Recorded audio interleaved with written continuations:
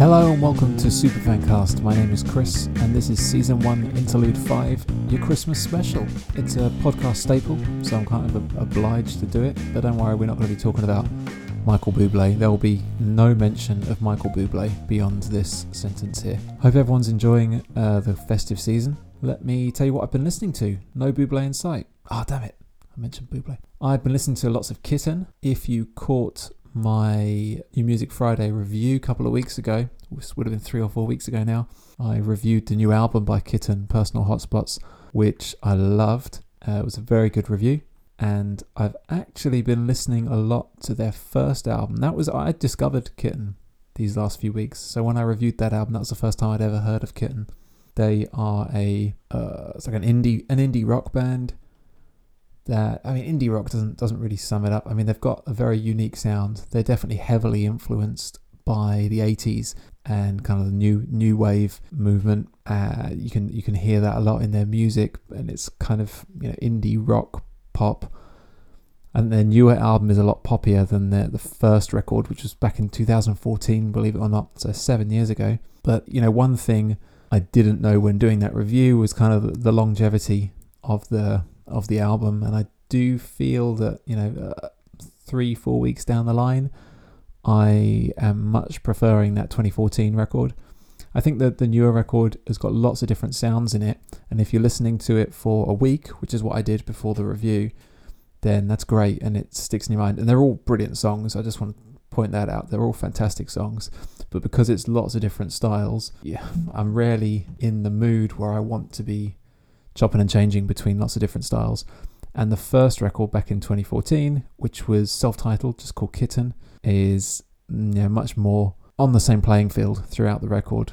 It's an easier listen, and they're still great songs. So I've been loving that self-titled release by Kitten a lot. I've also been listening to, I like to mention the good and the bad. I've been listening to Feeder recently. I've been going down a bit of a Feeder hole. I remember back in the day, there was a Kerrang CD. I think it came free with Kerrang one time, and it had a track on it called Purple by Feeder, and it's a brilliant tune, Purple. It's really good, but I only knew Feeder from their really big chart-topping record Echo Park back in the early 2000s. Now, if you're over the water, which most of our listeners are, you might not have heard of Feeder. I don't know how well they did in the US, but in the UK, certainly my generation in the early 2000s, all would have heard of Feeder, and probably that record Echo Park. It had Buck Rogers on it, which was a smash hit for them here in the UK, and you still hear that all over the radio now. It stood the test of time. It was a really, really big hit for them and made them their name. Anyway, it's not my kind of music. It's very radio friendly. It's very clean cut rock that is mega accessible to the masses, and it wasn't my kind of thing. But this track Purple is really good, and it's kind of like a bit darker and a bit more distant, and I really like it. So as the years have gone by, occasionally I drop into a bit of Feeder, trying to find some more of that sound. I don't really get it. So Echo Park was their third studio album, and normally what happens in the classic life cycle of a band is that their earlier work, which is a bit less refined and a bit looser, and they're kind of being themselves a bit more and experimenting, that's the good stuff. By the third record, they're thinking about their audience a bit more, and they might have lost a bit of that spark, and that's how they end up with such a marketable and radio friendly album like Echo Park. So I'm inclined to go for those earlier records. So I listened to these last few weeks. I listened to the first 2 albums from Feeder, and they still kind of have that same sound. It wasn't great. It's slightly better. I think their first album, I forget the name, Polythene. I think it's called Polythene. You can definitely hear it's got a very grungy influence to it. There's definitely some tracks on there that could easily have been sung by Kurt Cobain. That's it, very much so. And I would never have got that from Echo Park. So there is some different sound there, but it's still a bit too clean for me, and it's still a bit poppy. A bit too poppy for my liking, for that particular genre, what I'm looking for in their sound. I did listen to their fourth record, which is the one that has Purple on it. But yeah, I still didn't get it. But you know what? I gave them such a solid listen these last few weeks. I was desperate to find something in Feeder. I don't know why. I just thought there was so much potential there, and I just had to dig through the stuff that I wasn't connecting with to find it. But I didn't find it in the end, unfortunately. So that's it for Feeder for me. I'm not going to try them again. I'll just continue to listen to that one track, Purple. Really good song. I discovered this last sort of 10 days a Japanese shoegaze band called Luminous Orange, and they are brilliant. Really, really good. They were active around the mid-90s, I think, their last album was released in 2014. And I must say, they're a little bit hit and miss. Not everything they release has been brilliant. And the lineup has changed a lot in their most recent albums, certainly the 2014 one, and actually quite a lot of them. I think since 2002, it's been just the front woman Rie Takeuchi. She's been the full band. Yeah. So prior to that, there was a full band, or a four-piece. Since 2002, it's just been her. The record I've been listening to a lot is an EP, Luminous Orange Superplastic. That's the name of the EP from 1999. That is 30 minutes of music, I think. 29 minutes of music, 7 tunes. But it's so good. It's so good. I really like it.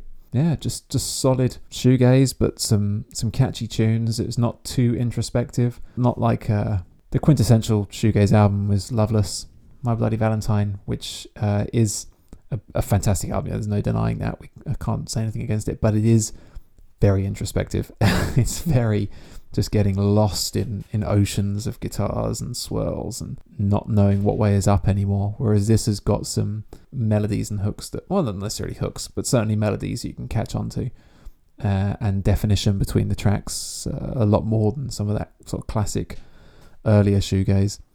Really good, really good. There's also an album in 2002, Drop You Vivid Colours, which is also really cool. I like that as well. But definitely check out that EP, Luminous Orange Superplastic. That's about it I've been listening to. I've been listening to a lot of My Vitriol lately, as normal, and still listening to a little bit of Jeff Buckley since the episode came out. Thank you to everyone that gave some positive feedback on that. Seems like a few people enjoyed it, and was really enjoyed speaking to Joe. He was a great guest. Had some good chat with him. In music news, there's certainly a lot of subjects that I don't really want to mention. Music news is a bit dark lately, isn't it? Like there's people getting stabbed to death. Also, all the issues around Astroworld, and there's a lot of stuff going on that I don't like, and I don't feel like this is the place to discuss it.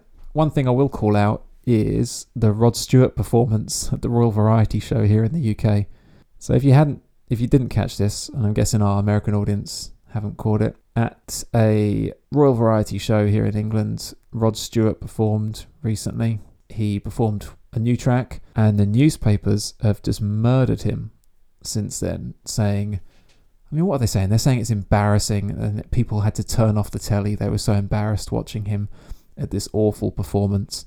So of course I went to YouTube to check it out, and it's not bad at all, fella. It's really not bad. The bloke's 76 years old. I mean, if I'm getting up on stage and singing with the strength that he's singing at 76, we're doing all right. It's not a good song. But he delivered it well. And if anyone should be criticised, it's perhaps the organisers for putting him on the bill. Perhaps they should have picked someone a bit more current. I don't know if Rod Stewart was necessarily the best choice. And he's got this song, which is it's quite a slow number for him. Certainly singing is quite slow for him. It's a kind of got a country vibe to it, and everyone supporting him was like a band of young, attractive girls. It was not very it was not very 2021, but it was a good performance. And if the papers, the papers are all criticising his performance and his singing, and I'm sorry, but there was nothing wrong with that. He nailed it, actually. Keep up the good work, sir. You've given us some classics. Maybe your time is done with those, but I think if you're still going at 76, then keep going. Keep doing it if it's making you happy. It's not like you need the money. He doesn't need the money. He's doing it. It makes him happy. Elton John and Ed Sheeran at number 1 here in England with, I don't even know what it's called. It's absolute tosh, isn't it? Like, let's be honest. It's just money-grabbing tosh. And then someone pointed out to me that the money they're making from this single is going to charity or whatever. But it's not. I mean, that doesn't mean anything, does it? That's only half the story. The profits they make on the tune are going to go to a charity, but it's shining the light on them, and it's giving them so much other visibility and whatever, and people are going to be listening to their music, and it's not altruistic. Don't for 1 minute, anyone out there, don't think that this is altruistic at all. And it's just such crap. I mean, the song they're singing, it's awful. It's just generic sleigh bells Christmas crap that screams to me, and unfortunately it perhaps doesn't scream to the general masses who don't care that much about music. It's just nice to have one in the background. But to me, it just screams, you're two talented, well-respected musicians, and you've got together and gone, hey, we're famous. How can we capitalize on Christmas? Let's just write some crap that people will buy. Because that's the thing with Christmas, isn't it? People are going to play it every single year. Or maybe they're not, I don't know. The radios do seem to... It sounds like the radios have like 30 Christmas songs. I think about maximum 30. And maybe that's even high. And that's all they do. That's what's on rotation all the time. Obviously, Mariah Carey is constant, which, it's a fantastic song. It's All I Want for Christmas it's the sound of Christmas, isn't it? But I don't need to hear it 10 times a day, every day throughout the whole festive season. The Pogues, Kirsty MacColl, Cliff Richard. There's probably 20 to 30 songs that you just hear on repeat the whole time, which is kind of the subject of this episode, really. We're going to have a look at some of the other Christmas albums out there that aren't getting the airplay, good and bad. I'll be honest with you, most of it's bad. I've got a couple of good ones, but I've picked up a couple of really bad ones as well. Let's get into that.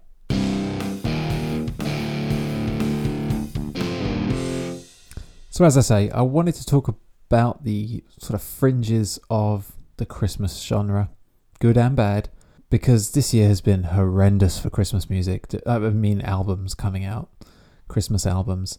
Seems like The World and His Wife is bringing out a Christmas album, and I didn't ask for it. Did you ask for it? So, some of them, I mean, I haven't listened to all of it. I haven't listened to, what have we got here? Gucci Mane, So Icy Christmas. I would like to hear that though. Stray Kids, Christmas Evil, Hell of a Holiday by Pistol Annies. Actually, country music generally seems to vomit Christmas albums out left, right and centre. I reckon at least 30 to 40% of Christmas albums this year have been country artists. Who else we got? Rob Thomas. I need to be careful what I say about Rob Thomas because Nardwuar, I'm sure you all know Nardwuar, absolute legend in the music journalism world. He did a TED Talk not that long ago, and the whole premise of his TED Talk was about, how did I get an interview with Snoop Dogg? I asked for it. How did I get an interview with Henry Rollins? I asked him for it. So what I've been doing is I've been trolling Rob Thomas for a little while and asking him to come on the podcast. There's no way Rob Thomas is ever coming on this podcast. But I thought, you don't ask, you don't get. So I thought, if I troll him long enough, eventually he's got to notice me. And, maybe he'll just say something to shut me up or something. I don't know. So I don't want to say too much about Rob Thomas's Christmas album because I don't want to hurt his feelings and then get him on the podcast and feel all sheepish about it. But I wish he hadn't done a Christmas album. Anyway, a lot of them, they're just doing it for the money, clearly. It's so blatant and crass, and there's no kind of hiding behind it, and I don't like that. I mean, look, Nat King Cole has a Christmas album out this year. Nat King Cole died 50 years ago, I think. 50 odd years ago. A Sentimental Christmas with Nat King Cole and Friends. As I say, I haven't listened to the record, but my understanding is it's tracks with current artists, and they've put Nat King Cole's voice, so it sounds like duets with Nat King Cole. Come on. I mean, if that doesn't just screams in your face money grabbing, doesn't it? There's nothing more. Whatever. So there's a lot of things about Christmas music that winds me up, and I wanted to see what was out there that we weren't hearing. What is there apart from Mariah Carey and the Pogues? There's got to be some stuff. So number one, instead of 5 questions this week, I got for you 5 Christmas albums. No quiz at the end. I'm just going to go through these 5 albums and introduce you to 5 new records for you to put on the stereo during Christmas. Maybe not all of them. Certainly not number 1. Don't put this on when the family come over on Christmas Day. Number 1 is Afroman, Occult 45 Christmas. Afroman, you might remember from his early 2000s hit Because I Got High, which I think I'll need to fact check this afterwards, but I think he was nominated for a Grammy for that crap. Christ.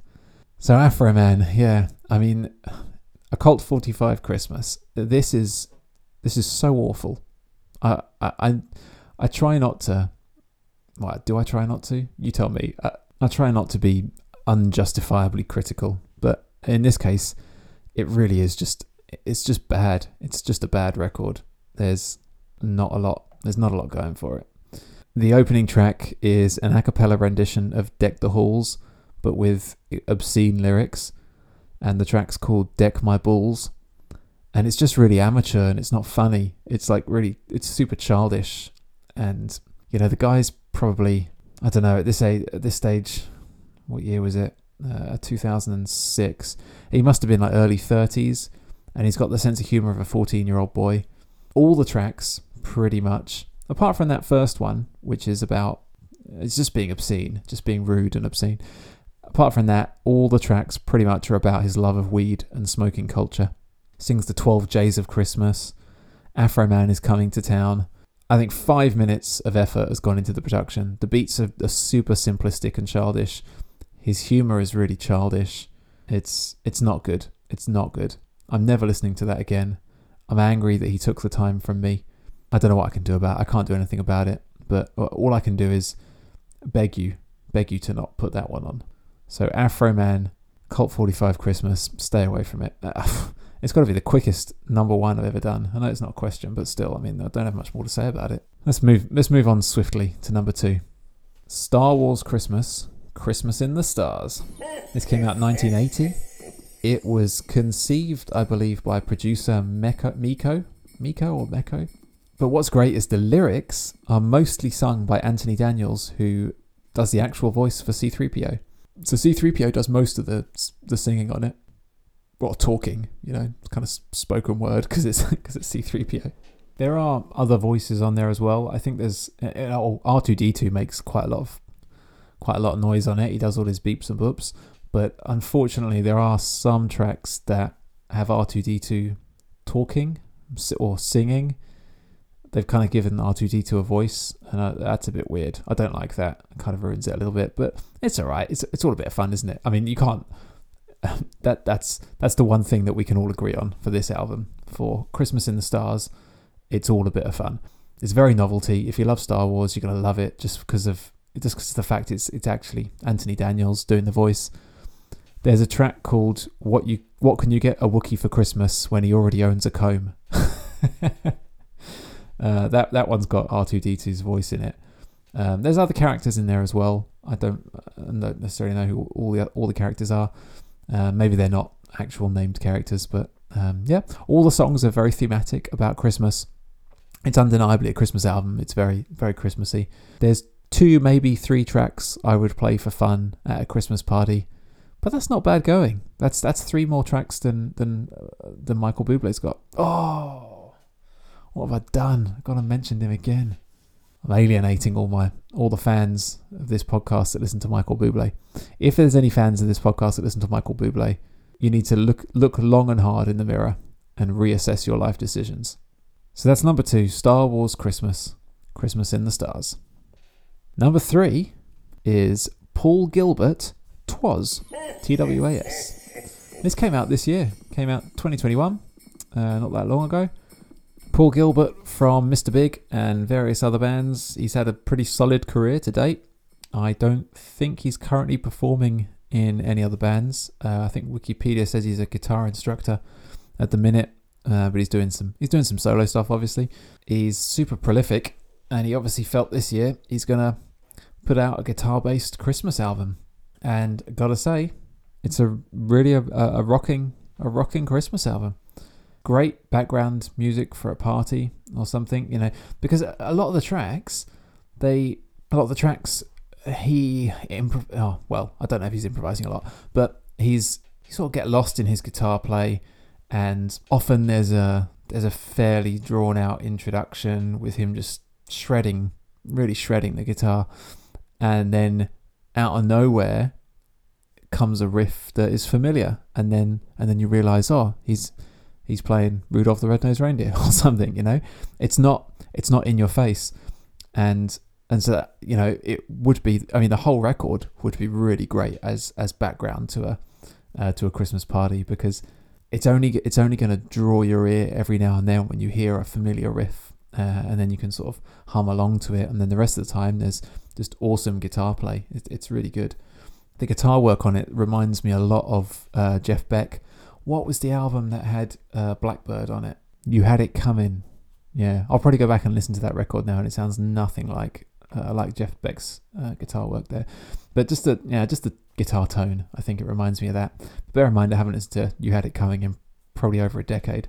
But it's a really good album. 'Twas by Paul Gilbert. I really like it. As I say, it's got a place. It's got a place in Christmas. It's background for a party, and yep, I would recommend it.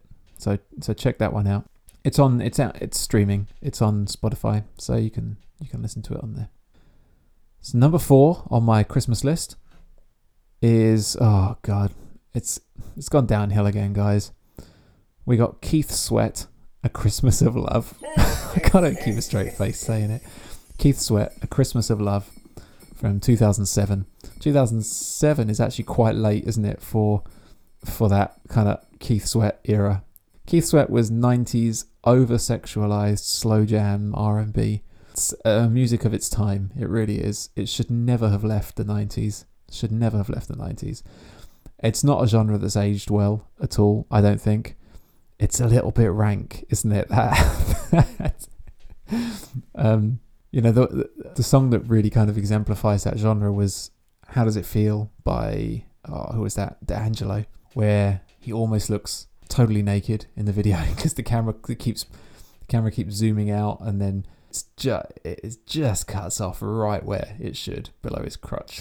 It's like, and he's all oiled up, and it's just, and I hate to go on about that video, because I actually do really like D'Angelo. He's got some great tunes, and he's a really talented guy, and I know that song and the response to that video really didn't gel well with him. But yeah, when I think of that kind of slow jam, well, that Keith Sweat era, that video kind of sums it all up. So anyway, this Christmas album, A Christmas of Love by Keith Sweat, or you know what he means, don't you, when he says A Christmas of Love? He means a Christmas of boning, doesn't he? He's Keith Sweat. It's just really similar to his other stuff, but with the occasional Christmas reference. In fact, not the occasional Christmas reference. There's one. Well, first of all, one achievement here is 9 tracks on the album, and 6 of them have the word Christmas in the title. The whole album has an insane amount of references to Christmas. So much Merry Christmas, Jesus is born, Christmas time. Yeah, it's pretty crazy. But it's still got that undercurrent of you don't want to get caught in a dark alley with him if you're a female. The opening track is I Want to Be Your Santa Claus, which is delivered with kind of audial bedroom eyes. It's exactly what you expect it to be. Yeah, the funniest is the last track on the album, Under the Tree. Sounds like he's just gyrating and spewing different phrases that are Christmassy. The start of Under the Tree does sound like a song that you can grab hold of, but it devolves into just an endless string of yeah, Merry Christmas, it's Christmas time, ooh, baby, yeah. Yeah. Some really banging lyrics though. In I Want to Be Your Santa Claus, he says, now baby, take your time and wrap me slow. A tied up knot ain't no way to go. The fireplace is burning, the perfect type of loving. Girl, I can give you something. Oh, brilliant. So yeah, it's a good album for a laugh, but you're not going to be putting it on when the family are over, or when they're not over, really. You'll put it on and have a chuckle, and that's it. I think people aren't remembering Keith Sweat for A Christmas of Love. I don't think it's going to define his career. But good effort, mate. Good effort. So lastly, album number 5, we got a good one. Pomplamoose, Winter Wishes. This is a 2018 record, and it's a little understated. The album cover, I think from memory, it's got a Christmas tree on it, but it's not. It's a real muted. The color palette is very muted and lots of browns, and it's not in your face sleigh bells and holly and tinsel. Yeah, and it's called Winter Wishes. It's not got the word Christmas in it, which makes a change. Pomplamoose are an American duo. They're a married couple. Big YouTube presence. They don't perform live a great deal, but it looks like they have decent streaming numbers. In fact, that's understating it. They don't have decent streaming numbers. I mean, on YouTube, they have 1.4 million subscribers or followers. I don't know what you call it on YouTube, but subscribers. 1.4 million people. Wow. So maybe everyone listening to this has heard of them, apart from me. Maybe I'm pronouncing it wrong as well. Pomplamoose, I think. So yeah, this is a really, really nice record. But I think if anything, what it really does is they've got a very distinctive sound. So what this record does is it's Christmas time, you chuck on Winter Wishes, you hear it for the first time and you think, wow, they've got a really cool sound. I think I'll check out their other stuff. And that's all it's going to do, really. Their sound is very kind of dreamy indie pop, quite folky sometimes, really, really nice, and lends itself well to a Christmassy / wintry sound without needing to douse itself in arseloads of sleigh bells and things. There are sleigh bells on this, but it's subtle. There's one track, On My Heart Is For You. There are bells through the whole track, but actually it would work on a that particular track would work on a non-Christmas album too. So even though there's bells in there, they're right for the song. The vocals are Natalie Dawn. I think she generally plays bass as well, and her husband plays keys, piano, drums, maybe anything else. I think Dawn's got a real sort of 1950s element to her voice, which is really nice and refreshing, quite different. And they really rock. It's as I say, I think I've used these words before, but it's a very understated, subtle album. It's not in your face Christmas. The most conspicuous track on the album is Sleigh Ride, which is just a dreamy, folky cover of Sleigh Ride. And I don't think that track really shows their strengths or unique qualities. If you're going to shove Christmas in our face, I prefer the closing track, which is Boom Tinkalinkity Christmas, where you get a feel for their sense of humour. They definitely have a sense of humour, and you'll hear that if you check out their YouTube channel and some of the tracks they've covered there and some of their original music. They do have a sense of humour, even in the way they present the music on their channel. They also have a Let It Snow covered on this short record, but I really like it. It's a tasteful rendition, and it suits Dawn's voice. Yeah, Dawn? Natalie Dawn. Yeah, so it's Dawn. Yeah, so it suits Dawn's voice. So needless to say, I definitely recommend this record for your Christmas playlists. I think you'll really like this one. And again, it's a subtle record, but it's definitely more obvious than Paul Gilbert's 'Twas, but I think that it still works as a soundtrack to a Christmas evening, a Christmassy dinner party. So I think those two records are definitely the ones that I would highly recommend if you want something new to listen to this Christmas. So Pomplamoose Winter Wishes and Paul Gilbert's 'Twas. Both available for streaming. I've streamed both of them. If you have any recommendations for your favourite Christmas music, I mean, there's so much out there, isn't there? It's just endless. I've been trying to post up on Twitter every day this week some of the awful looking Christmas albums from since the birth of man, since the birth of the Christmas album. And it's just endless. It really is. Punk Christmas compilations, rock Christmas compilations. The rock ones, quite a few rock stars have done it. Matt sent me a message earlier in the week and he mentioned Jethro Tull's Christmas record. What's funny is I have that. I never thought of it as a bad Christmas album. It's just good fun. I think it's good fun, but Jethro Tull is quite good fun anyway. What else? I mean, Alice Cooper's gone headfirst into Christmas, hasn't he, in the past? So yeah, if you've got any recommendations of your favourite Christmas albums, what we really want is Christmas albums that people aren't playing. The stuff that is getting missed because they're bullied off the airwaves by the Pogues and Mariah Carey. I shouldn't accuse the Pogues and Mariah Carey of this. I will accuse Elton John and Ed Sheeran of this, though. Not happy with their contributions. So there you go. That's my Christmas countdown. I really hope you've enjoyed this season of Superfancast. It's not over. We've still got a good few interludes to come at the beginning of next year. But I certainly at least hope you've enjoyed 2021 with us. Been great fun for myself and Matt and these last few episodes with just me. It's been really good fun. I've loved discovering a whole bunch of new artists. I've loved reading people's feedback and reading people's comments about episodes that they've enjoyed and segments that they've enjoyed. Myself and Matt started to do this really just to be able to discuss music, discover new music, and an excuse to hang out every couple of weeks. And then as an added bonus, we can see hundreds of people downloading and listening to our episodes and occasionally feeding back to us and telling us they've had a good time. And that's really been one of the highlights of the year. So let's keep it up for 2022. Really look forward to it. Once Matt's back on dry land, we're gonna kickstart season 2 in a couple of months. I'm going to continue getting these interludes out. Please get in touch with any suggestions you have, or if you're a super fan of something, or a super fan of someone, I should say, not something. I don't care if you're a super fan of Marvel Comics. That's not what this is about. I want you to be a super fan of a musician. Get in touch on superfancast@outlook.com. Contact us on Twitter, superfancast1. You can contact us on Facebook at Superfancast. And if you want to chuck a couple of quid our way, please do so. Don't be afraid. Go to patreon.com/superfancast and show your appreciation. Thank you for joining us for this short little interlude. I hope you enjoyed it. I hope you have a great Christmas. Try to listen to a couple of those records that I've recommended, and please do recommend your favourites. And I look forward to hearing from you at some point in the next couple of weeks, hopefully. And you'll hear from me in 2 weeks for the next deep dive. So stay safe, keep rocking, and I'll see you next time. Bye-bye.